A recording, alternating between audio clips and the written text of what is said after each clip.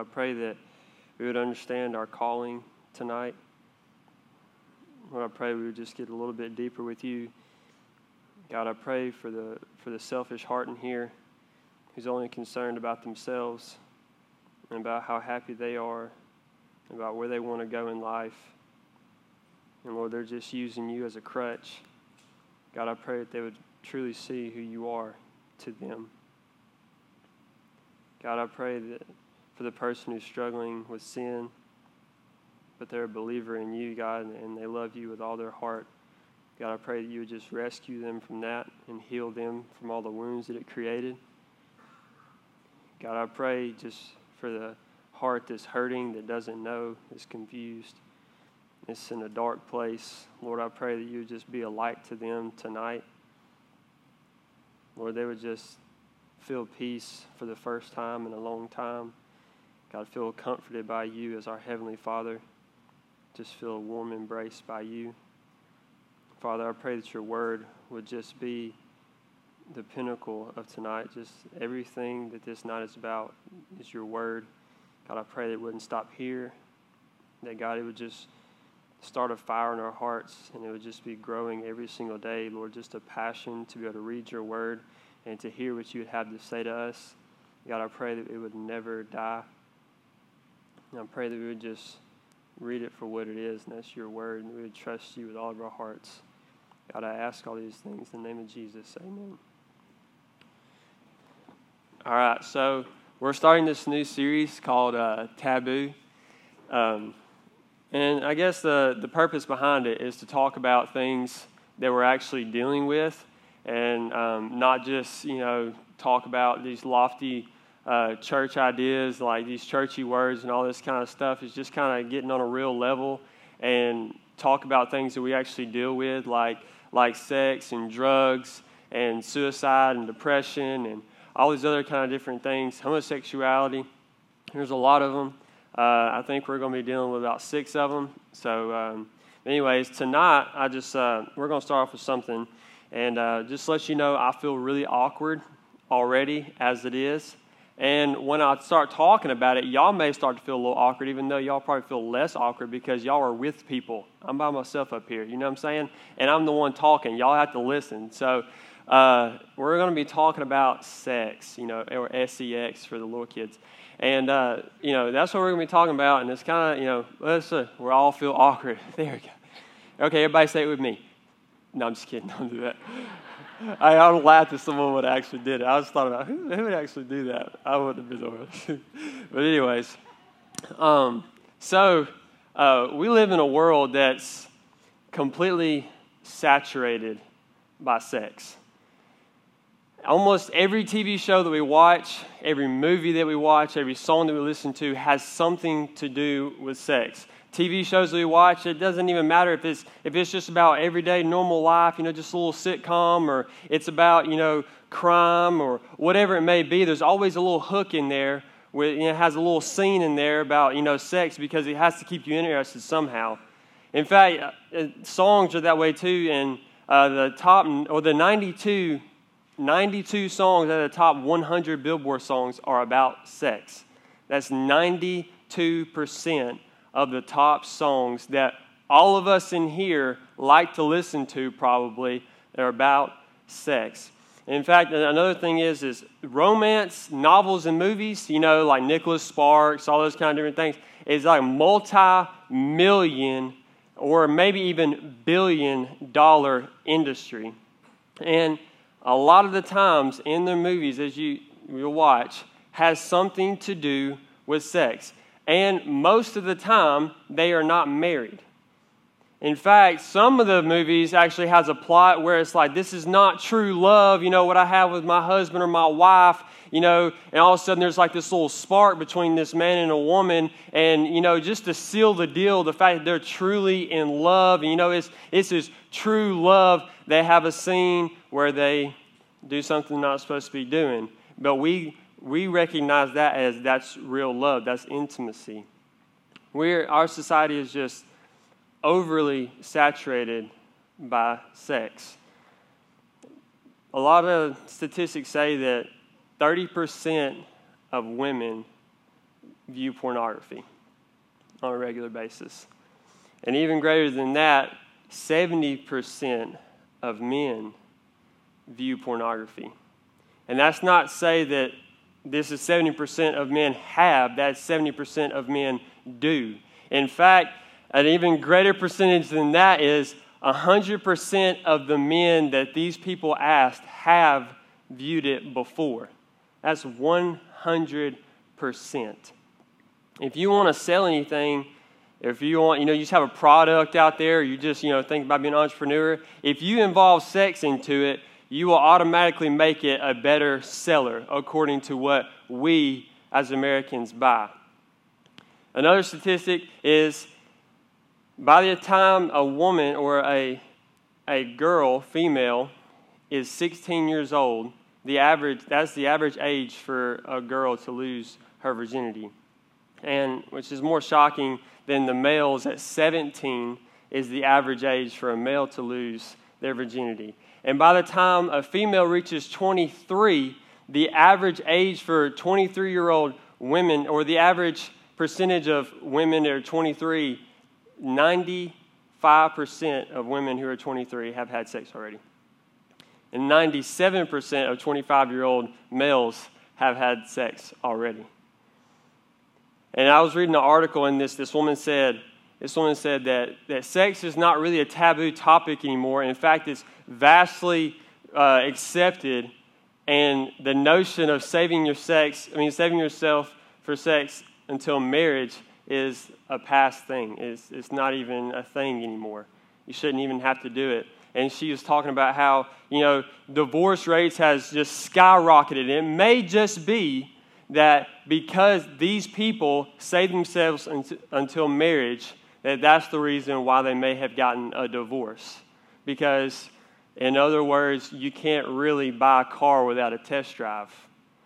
That's kind of their reasoning or their logic behind it. And so, it kind of breaks my heart, to be honest with you. I kind of struggled getting through those statistics. Or when I was reading them, I was just soaking them up. It's super hard to get through them because every single one of us has been either directly or indirectly affected by sex in some way. Maybe especially teenagers in the locker room and at school. And when you're a young child, I remember listening to music. I've always really been a big fan of rap and R&B and stuff like that.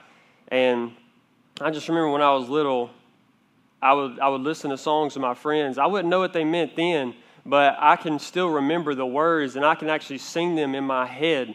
And a lot of us are that way. We enjoy music in our spare time, or when it's silent, we like to have music playing in the background, but we don't really pay attention to the lyrics all that much until we memorize them, and then, we actually memorize them when we sing them to ourselves or whatever. Well, that's the way I was when I was a kid, and I can look back on those moments and think, that whole song was about sex, and I had no idea. It's really crazy.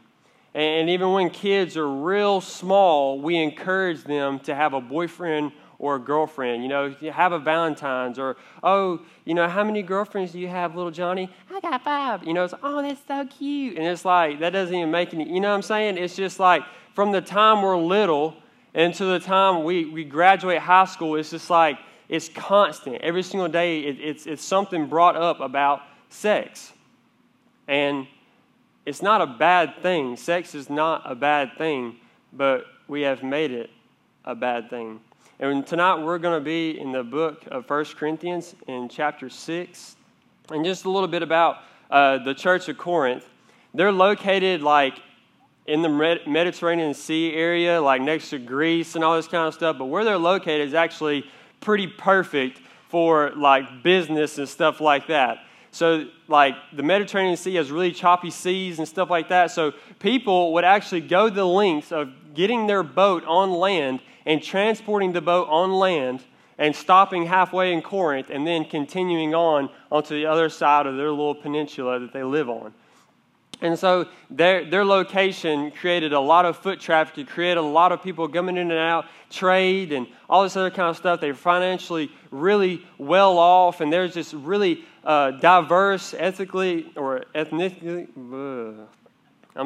speaking, black people, white people, tan people, yellow people, all these other kind of people. However you say that, ethnicity, it just has a lot of those people in it, okay? So I was just thinking about that. It doesn't seem too much different in America. The setting that we're talking about, it does not seem much different than we are here in America. We have a really diverse ethnicity. We have a lot of money. There's a lot of people coming in and out. There's all kinds of stuff going on. In fact, the city of Corinth, it was so corrupt after a while. They started doing, because of all this foot traffic, they had a lot of prostitution, a lot of like bars and a lot of drinking, pretty much a lot of sin.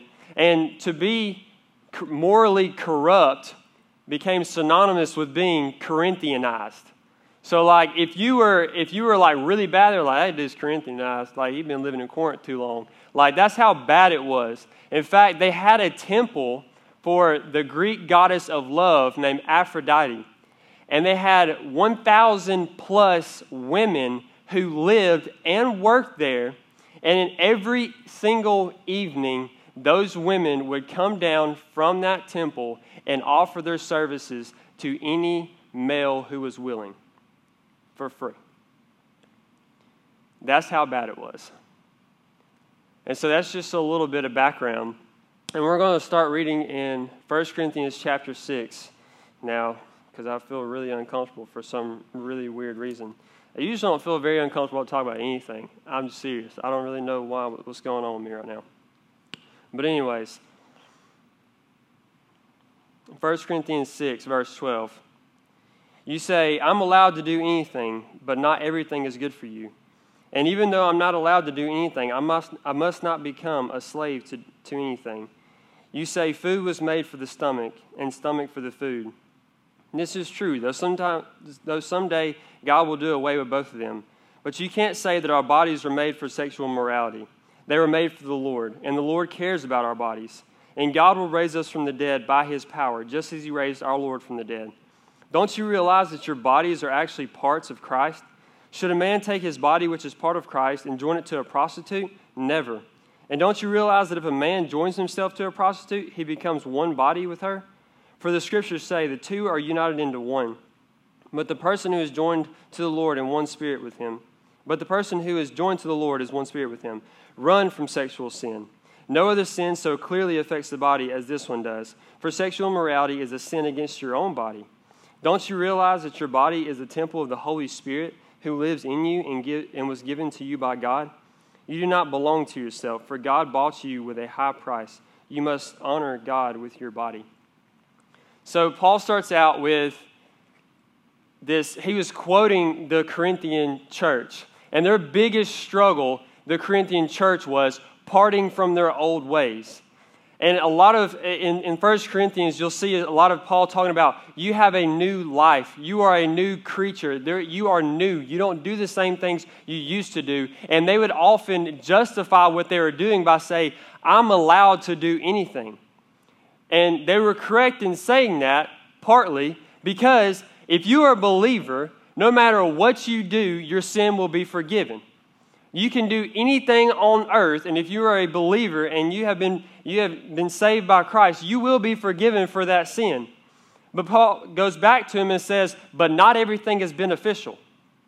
You see, what happens is when you go into sin, even as a believer, you are rendering yourself useless at that moment. You are diving into something that Jesus Christ saved you from. You believed in Christ so that you could be free from that bondage, so that you can be free from that sin, yet we're going back into it, and it is the only thing that could ever separate us from Christ. In Romans chapter 8, starting in verse 37 or 35, it starts talking about, it's like, what can separate me from the love of God? No ruler, no this, no that. It just starts going this huge long list about nothing could ever separate me from His love, but he never mentioned sin. Sin is the only thing that could ever separate you from God in the first place. It's the only thing that can keep you separated from God. And so when you dive into sin, even as a believer, you're creating your vulnerability to the sin is sapping you of your joy and your peace and your usefulness for the gospel. So if you really think about it, if you want to go into sin and stay in sin and be in this kind of sin and live in this sin, you might have to question your relationship with Christ in the first place. Because you are going to the very thing that He saved you from, and since you are a new creation, He changed your heart. Now you want Him more than you want sin, but your lifestyle is showing that you want sin more than you want Him. You might not be a believer in the first place, but nevertheless, you can do anything you want and be forgiven for it, but it is not always beneficial. And He quotes Him again, it says, I'm allowed to do anything, but I must not become a slave to anything.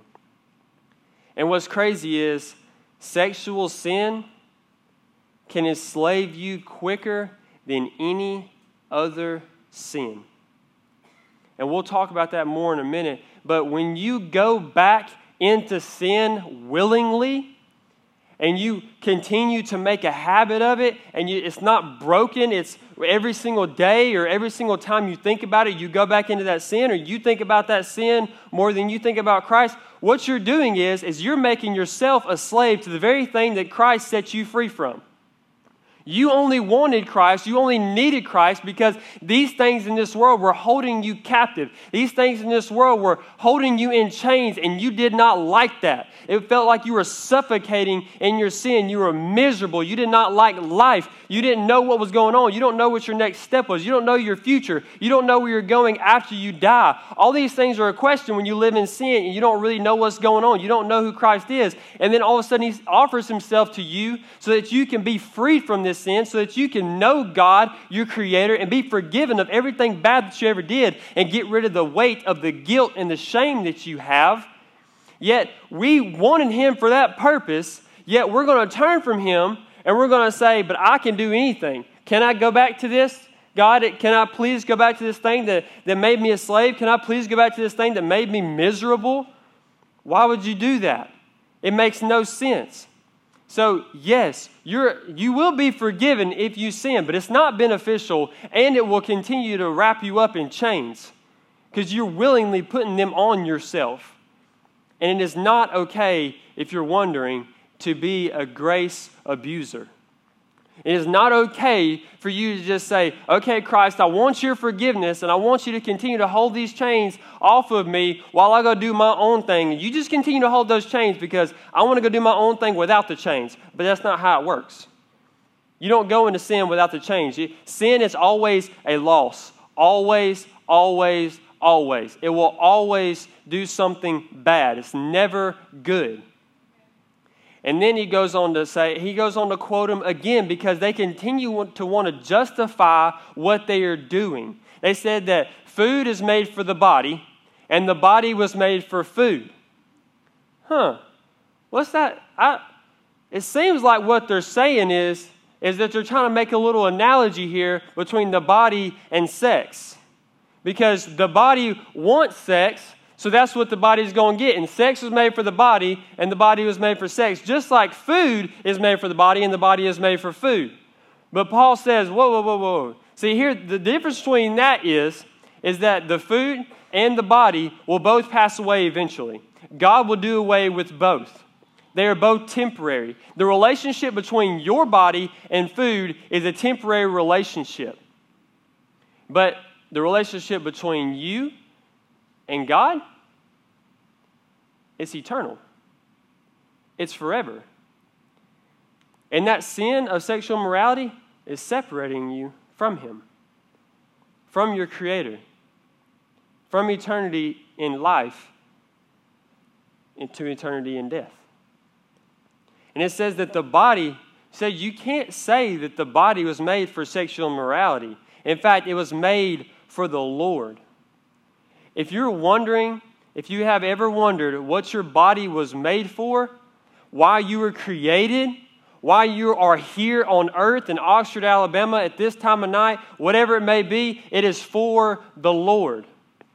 Your body was made for the Lord. In fact, it's not just a body. Your body is not just a body, just, physical human body. And it doesn't just, and sex is just not biological. It doesn't just happen because it's natural. There's much more to it than just a physical thing. We're not monkeys. We're not a bunch of animals who are just doing it so that we can recreate and have our genes spread throughout the jungle. Okay? Well, it's much more than that. It's much more than that to humans because we are made in God's image. There's a difference between us and animals. It's not strictly biological. There's emotions involved. Every part of us is involved in that process. And your body is not just a body. In fact, if you are a Christian, your body is part of Christ's body.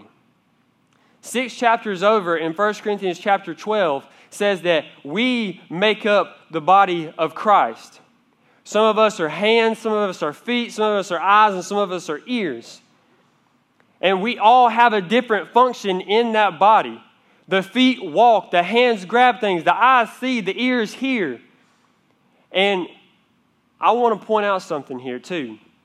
Because you may feel like the part of the body that you're a part of, your function and your purpose is not so good. But I want to point out something. The Bible says that the parts of the body that we consider the weakest and least significant are actually the most necessary. That's the way it describes it. And so if you feel, and the parts of the body that we feel most, it's like dishonorable, those are the parts we offer the most protection. Hey, you try sitting down without a butt. You know what I'm saying? Am I right? I ain't tried it, but all I'm saying is it's important. You can't sit down without it, okay? But that's just, I'm sorry. I shouldn't have went there. My mind starts going. But anyways, if you feel like you're just not, you just don't have a purpose and that you don't matter. You matter. Your body matters. What you do with your body matters. It is a part of the body of Christ. And don't you know that when you, as a part of the body of Christ, join yourself to somebody else sexually, you become one with that person. Genesis chapter 2, verse 24 says the two will become one flesh, signifying the first marriage. Sex was meant for marriage and marriage alone.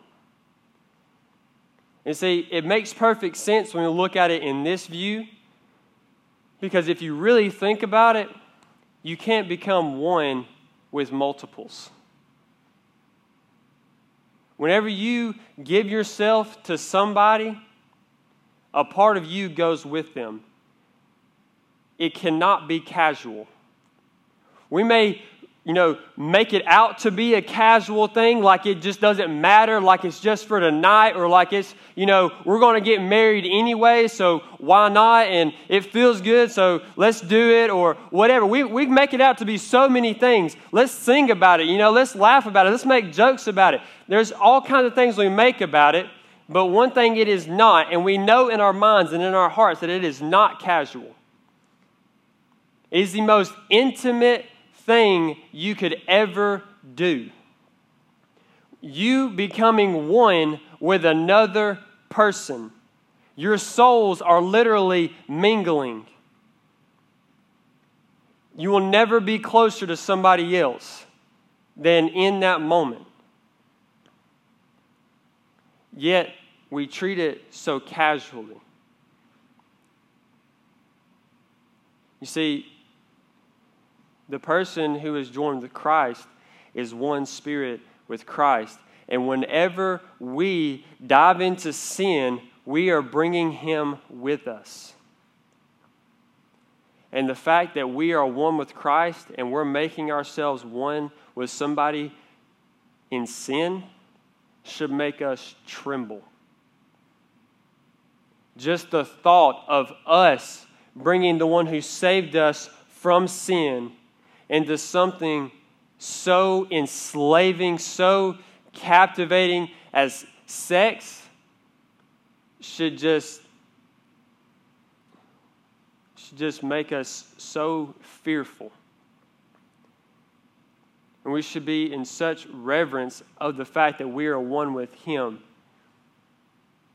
And it says, should a man join himself with a prostitute and become one with her? Never. That word in the Bible is the strongest negative that a Greek would have used.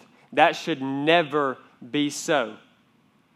You should never let yourself into that. But I want to point out something here. The fact that there are people in here that did not save themselves from marriage, or are married and did not save themselves before marriage. But I want to encourage you, the fact that Christ offers healing and the fact that Christ offers forgiveness so that your purity can be restored. The earthly consequence will stay. The fact that you can never get that back, that will stay. And I'm sorry. I know that hurts. And I hate to bring it up. I hate to mention it. But I promise you, Christ can overcome any obstacle. There is nothing that can stand in the way of Him healing you or forgiving you or wiping your slate clean in His eyes. And His eyes are the only ones that really matter. The eyes down here, the eyes on earth, your own eyes, because sometimes we're our own worst enemy, those eyes don't matter. According to God, we are clean. We are freshly cleaned. Our slate is wiped clean. It's white as snow, though it was red as crimson. We can be forgiven no matter what our past looks like. And some of us in here have given ourselves to Christ, yet we kind of fell back. We got weak. Our faith got weak, and we didn't believe. We hadn't read the Bible. We haven't been spending intimate time with God in prayer, and we slipped up. Don't be discouraged. Because like I said earlier, by the time a man is 25, 90% of males who are 25 have had sex. Who do you think needs the gospel? And who do you think you can relate to now?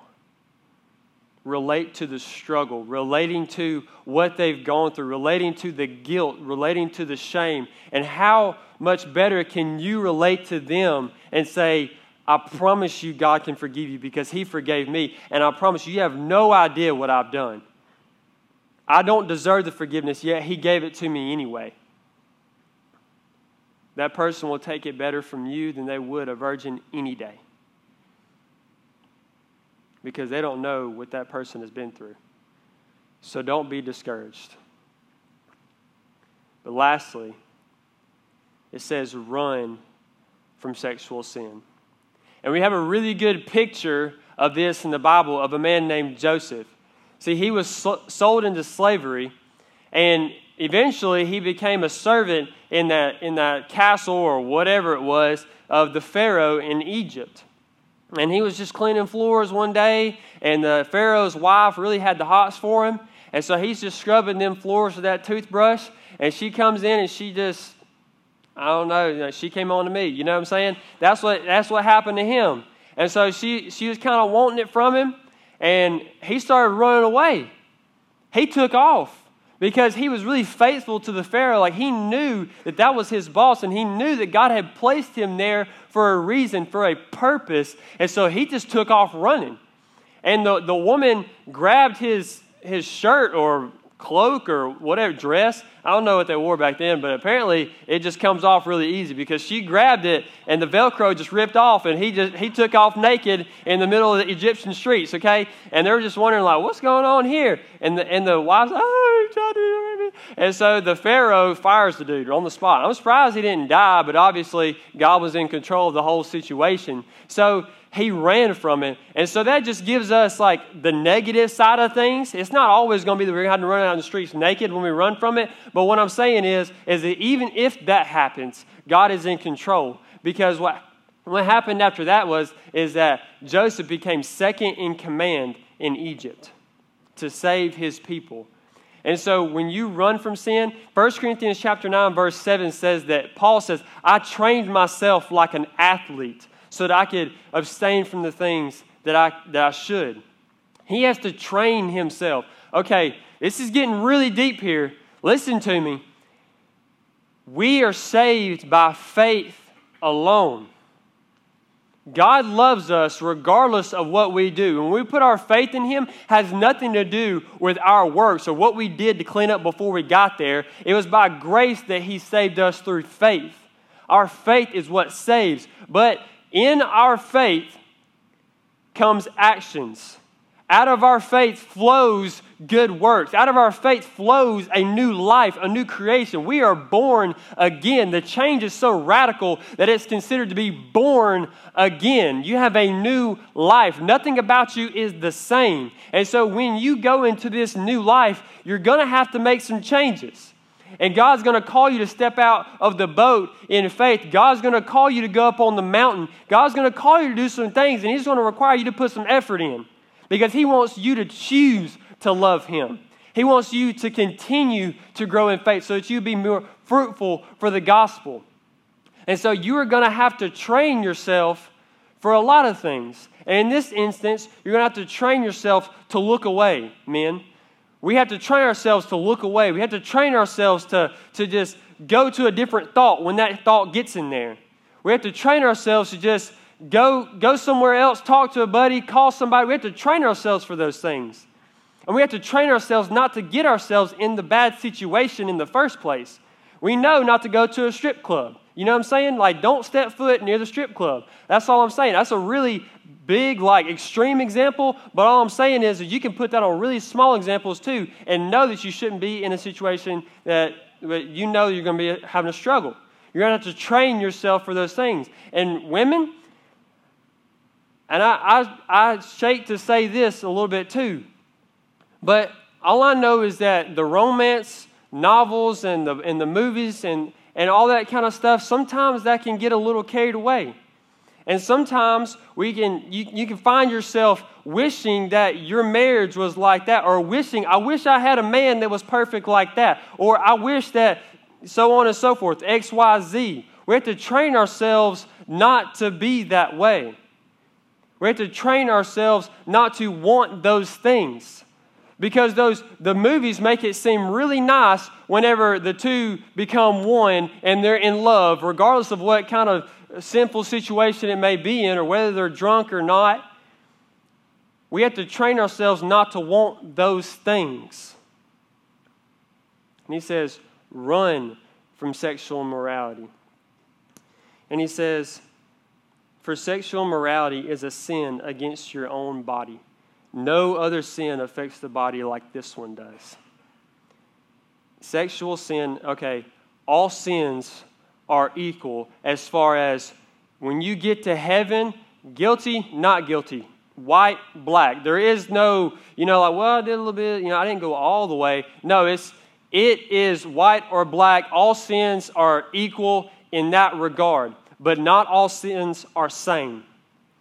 Here on earth, we suffer consequences. A little white lie, although it is really bad, when you get up to heaven, that might be the only thing you did. A little white lie down here, just a little slap on the wrist, okay? You murder somebody, you're getting yourself thrown in jail. You know what I'm saying? Like, there's earthly consequences to that. And as far as sexual sin goes, no other sin affects the body like this one does. When you give yourself into that, whether you're married and doing it in the right way, or you're not married, you're not married and you're doing it the wrong way, sex has a way of getting up here in your mind. And it has a way of dealing with your heart. It deals with the whole body. It is not just physical. It is not just emotional. It is not just spiritual, it is everything. In fact, this two becoming one flesh, the husband and the wife becoming one, is an earthly picture of what Christ did for us. In Ephesians chapter 5, it shows that Christ is the head and that we are the church, and that the husband is Christ and that the wife is the church, and that the husband shall love the wife as Christ loved the church. And when the two become one, it shows that Christ and his church become one. We are co-heirs with Christ. We are glorified with him. We get to be heirs with him when we go to heaven. We get to judge the angels. That's how much we become one with Christ. And so no other sin affects the body like this one. There is no other sin that will enslave your mind than this one. There is no other sin that is more likely to take you away and keep you away from Christ than this one. So run from it. Be very aware. Be very cautious about this sin. Do not let yourself go too far. Know the consequences. And it goes on to say, don't you realize that your body is a temple of the Holy Spirit who lives in you and was given to you by God? Your body was made for the Lord.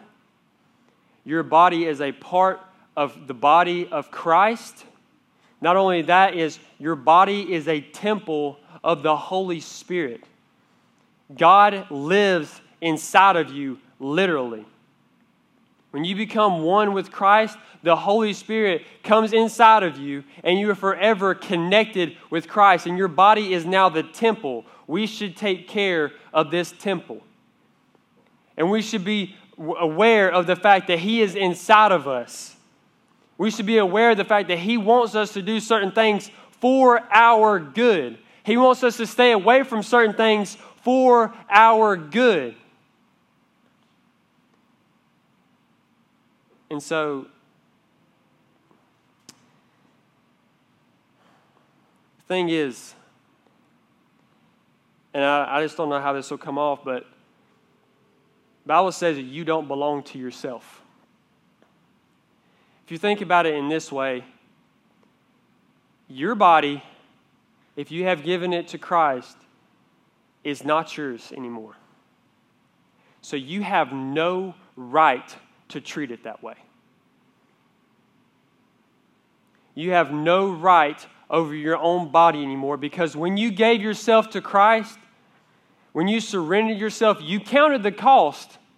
You knew that before you did this, you knew there was going to be a lifelong commitment, and you knew that you were going to have to follow the Holy Spirit. You knew that God was going to call you to do things like love him so much that it looks like hate in comparison to your mother, to your wife, to your father, to your sons, to your daughters, to your friends, to your children. God's going to call you to do these things. You counted the cost, so you have no right to treat your body that way. Your body is made for the Lord and is part of Christ and is the temple of the Holy Spirit. And it's not yours anymore because you were bought at a high price. Christ gave his body on the cross, nailed the sins to it so that our body might be saved from the sin that was bringing us to death. Why would you want to go back? Why would you want to go back? He gave himself for us. He didn't have to come down. Yet he paid the ultimate price for us by dying on the cross so that our bodies might be saved, so that when we pass from this life into the next, that we might live with him forever. And so what should you do with this body that he so gloriously and graciously saved? You should glorify God in your body. The ultimate calling of a Christian is to glorify God. In everything you do, lift him up. In every single place you go, it's so that people can see him inside of you. It's so that you can be a light and salt to the earth, so that you can bring good news to those who need good news. And so what should you do with your body? You should bring glory to God in your body. And you should run from sexual sin.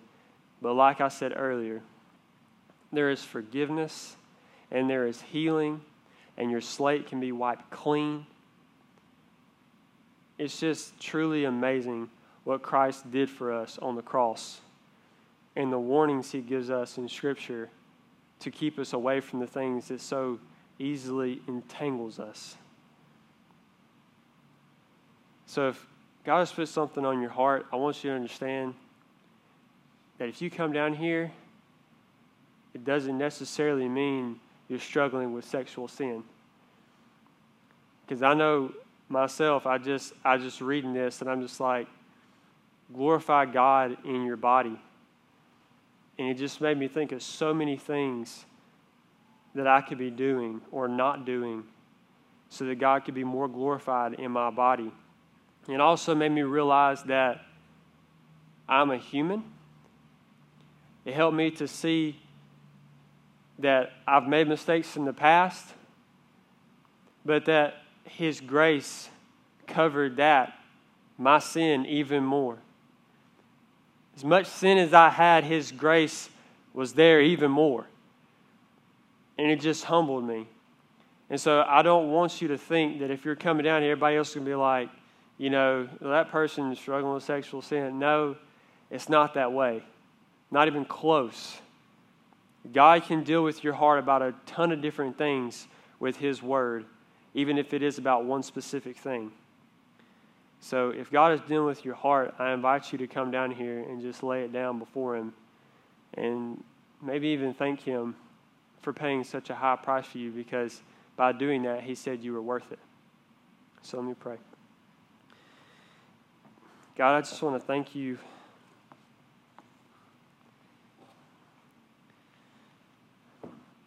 for just, I don't know, Lord, just helping us to see how beautiful you are.